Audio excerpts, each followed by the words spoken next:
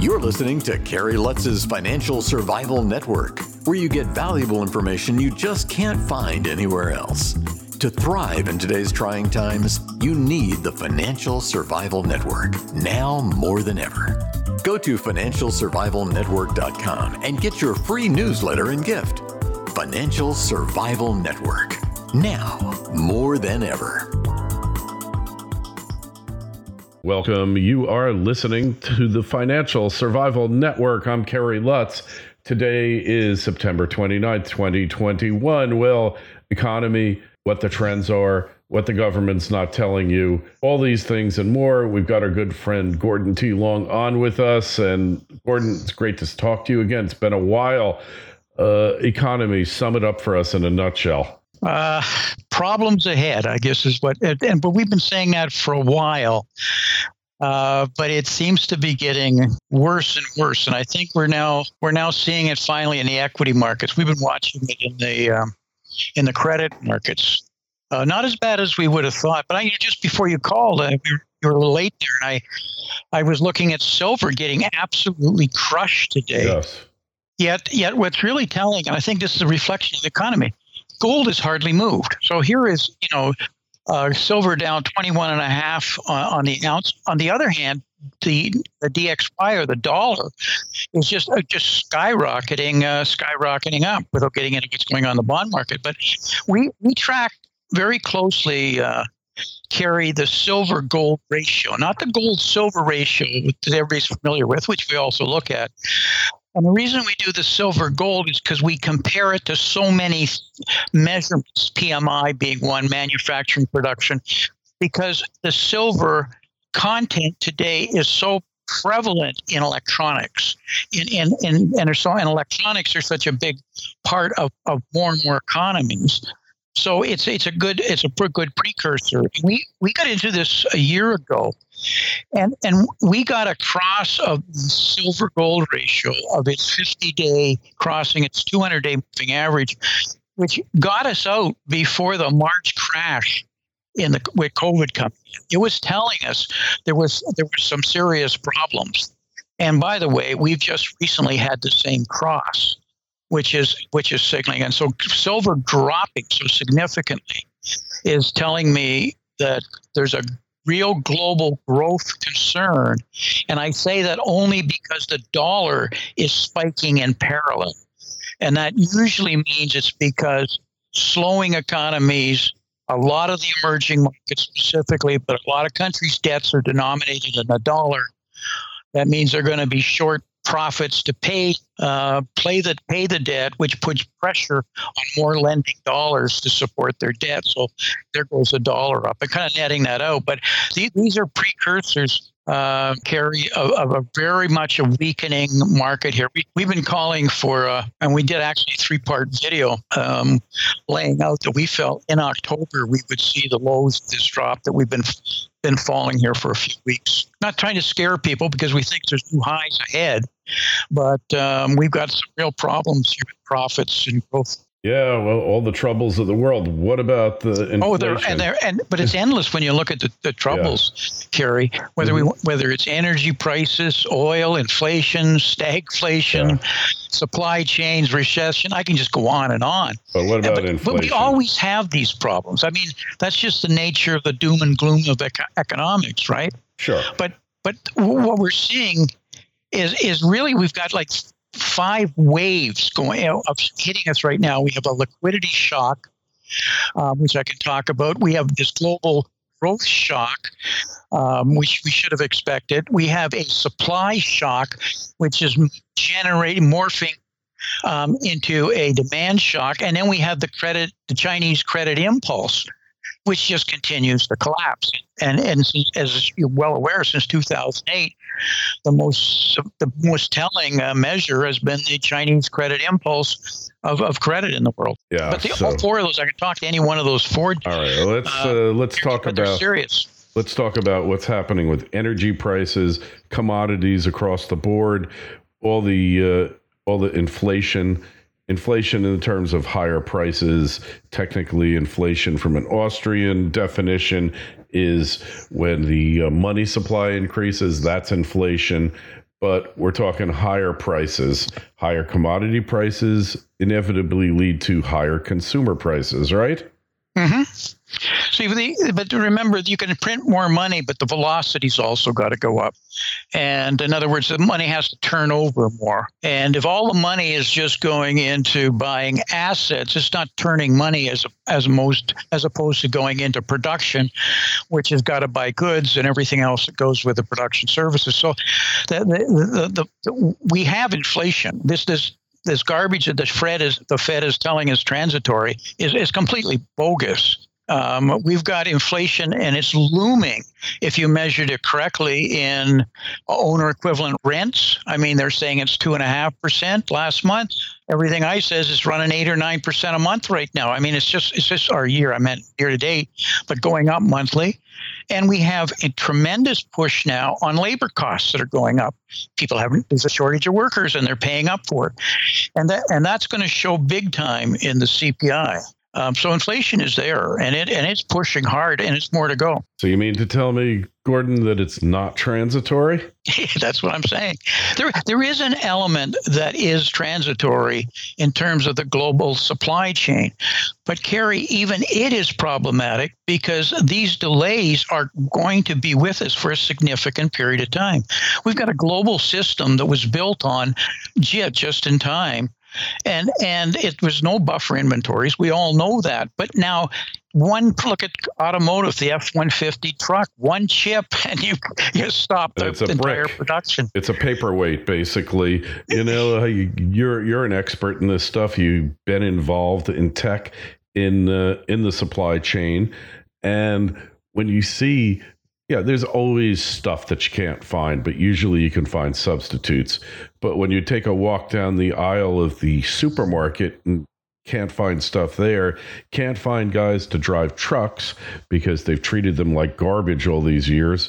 Used to be truck drivers were unionized, highly paid, and they were really middle class. And then they became lower class where, even the state troopers looked down on them. You know what I'm saying? We've done this to ourselves here, and it's all over the world, these truck drivers. If you're ever building a case for autonomous vehicles, this supply chain thing is it, because nobody wants to drive a truck anymore, and, who could blame them?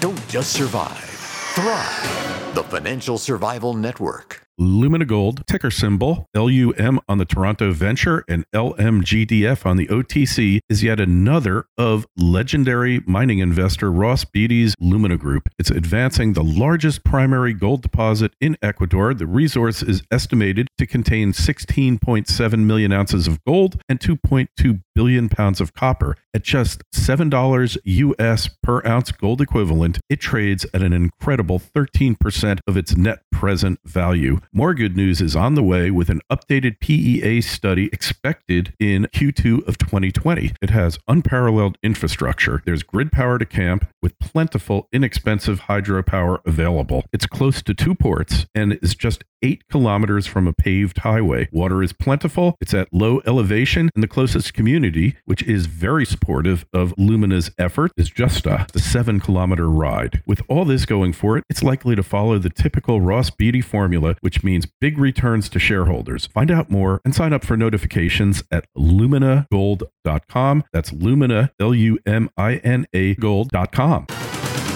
This is the Financial Survival Network, the information you need to thrive now more than ever.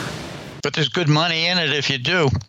Yeah, but it's because it forced everybody to be an owner-operator in the trucking business, unless you're just a paid, and even they're trying to market out, push it out to contractors. But Kerry, as you said, I was involved in the first wave of going with supply chain globally back 30 years ago, and it was all built on what they call pull systems, Kanban, and JIT. In other words, it arrives there just at the point where you need it. And it was an excellent idea, and it worked very well. But you point out, and it is the issue, you always had a backup supplier. So if something was short, you could go to another supplier. But with the pressures in shortening up on the cycle times of products, that is time to market and how long they last in the market, and forcing down price has been fewer and fewer alternative suppliers. So suddenly everybody has, over the last 15 years, have been pushed into there's only one supplier. Or maybe there's a second, but it's a long time to get in their contract use. So this was almost a given that something would disrupt it, and we would have this sudden stop. But when you say transportation of truck drivers, look what's happening with shipping. Look what's happening on the rail, but shipping. There aren't enough. Not only are there not enough ships, are there not enough cargo containers? There's not enough ports. So it just compounds itself, as we're clearly saying. Yeah. And by the way, then the unions will only work one shift, not three shifts. Yeah, really. That's what's going on in LA right now. Yeah, I know. I've seen it. Instead of 7 by 24. Yeah, like they do in the rest of the world. And kind of up to the president to declare a state of emergency, because you got like dozens of ships backed up, and then the rail terminals are backed up. Everything is backed up. But Gordon, when you look, good point, Kerry. But where is the president? Yeah, who is the president is a better question. But we don't talk politics here, so we're not going to get into it. Neither do I, Kerry. But and none of us want. But a lot of these issues we're now facing are self-inflicted because of policies that are flawed. And I'm not being political. I'm being an economist here, not being an investor. Look at the issues we're now facing with energy, not just the price at the pump. And what was the first thing we did? We removed leases on government lands. We stopped the pipelines, et cetera. We're moving to green. I support the approach, but suddenly we're not energy independent here in the United States, and we've got a problem. Look at the balance of trade on a monthly basis that it's growing on what we're spending on energy now. And globally, you can see other countries have got serious energy problems in gas and oil and electricity. Mm-hmm. Yeah. I mean, we're moving between subjects, but I'm just giving an example of policies. This COVID mandate, relevant of COVID, the fact we've made it a mandate is now creating serious labor issues in this country, which affects productivity, which affects profit. At some point, you pay a price for that. And that's what's starting to show up on these waves I was talking about, the shock waves, liquidity, growth, supply, and the cripples. Understood. Well, all the problems of the world, we're not going to solve them today, but what do you think is going to happen here? How is this going to resolve itself?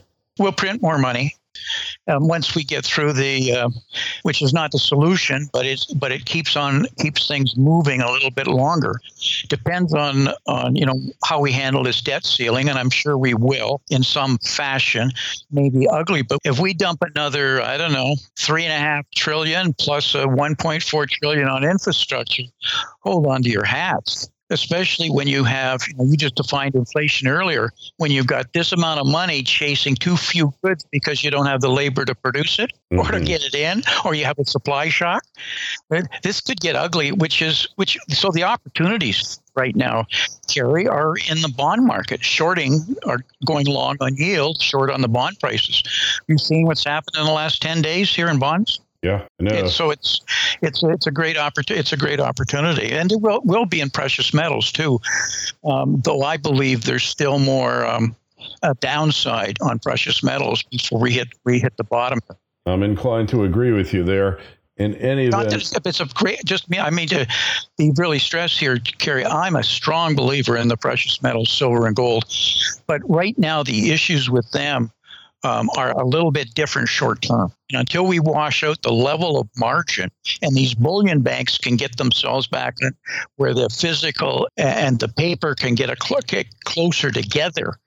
Otherwise, these bullion banks are totally upside down. They need to cover their shorts at a much lower price, which I frankly is what we're in the process of doing. They're in the process of doing. All right. Well, hey, we got to get running now. We ran late, so it's great to have you back on. Just tell us your website, where to find you these days.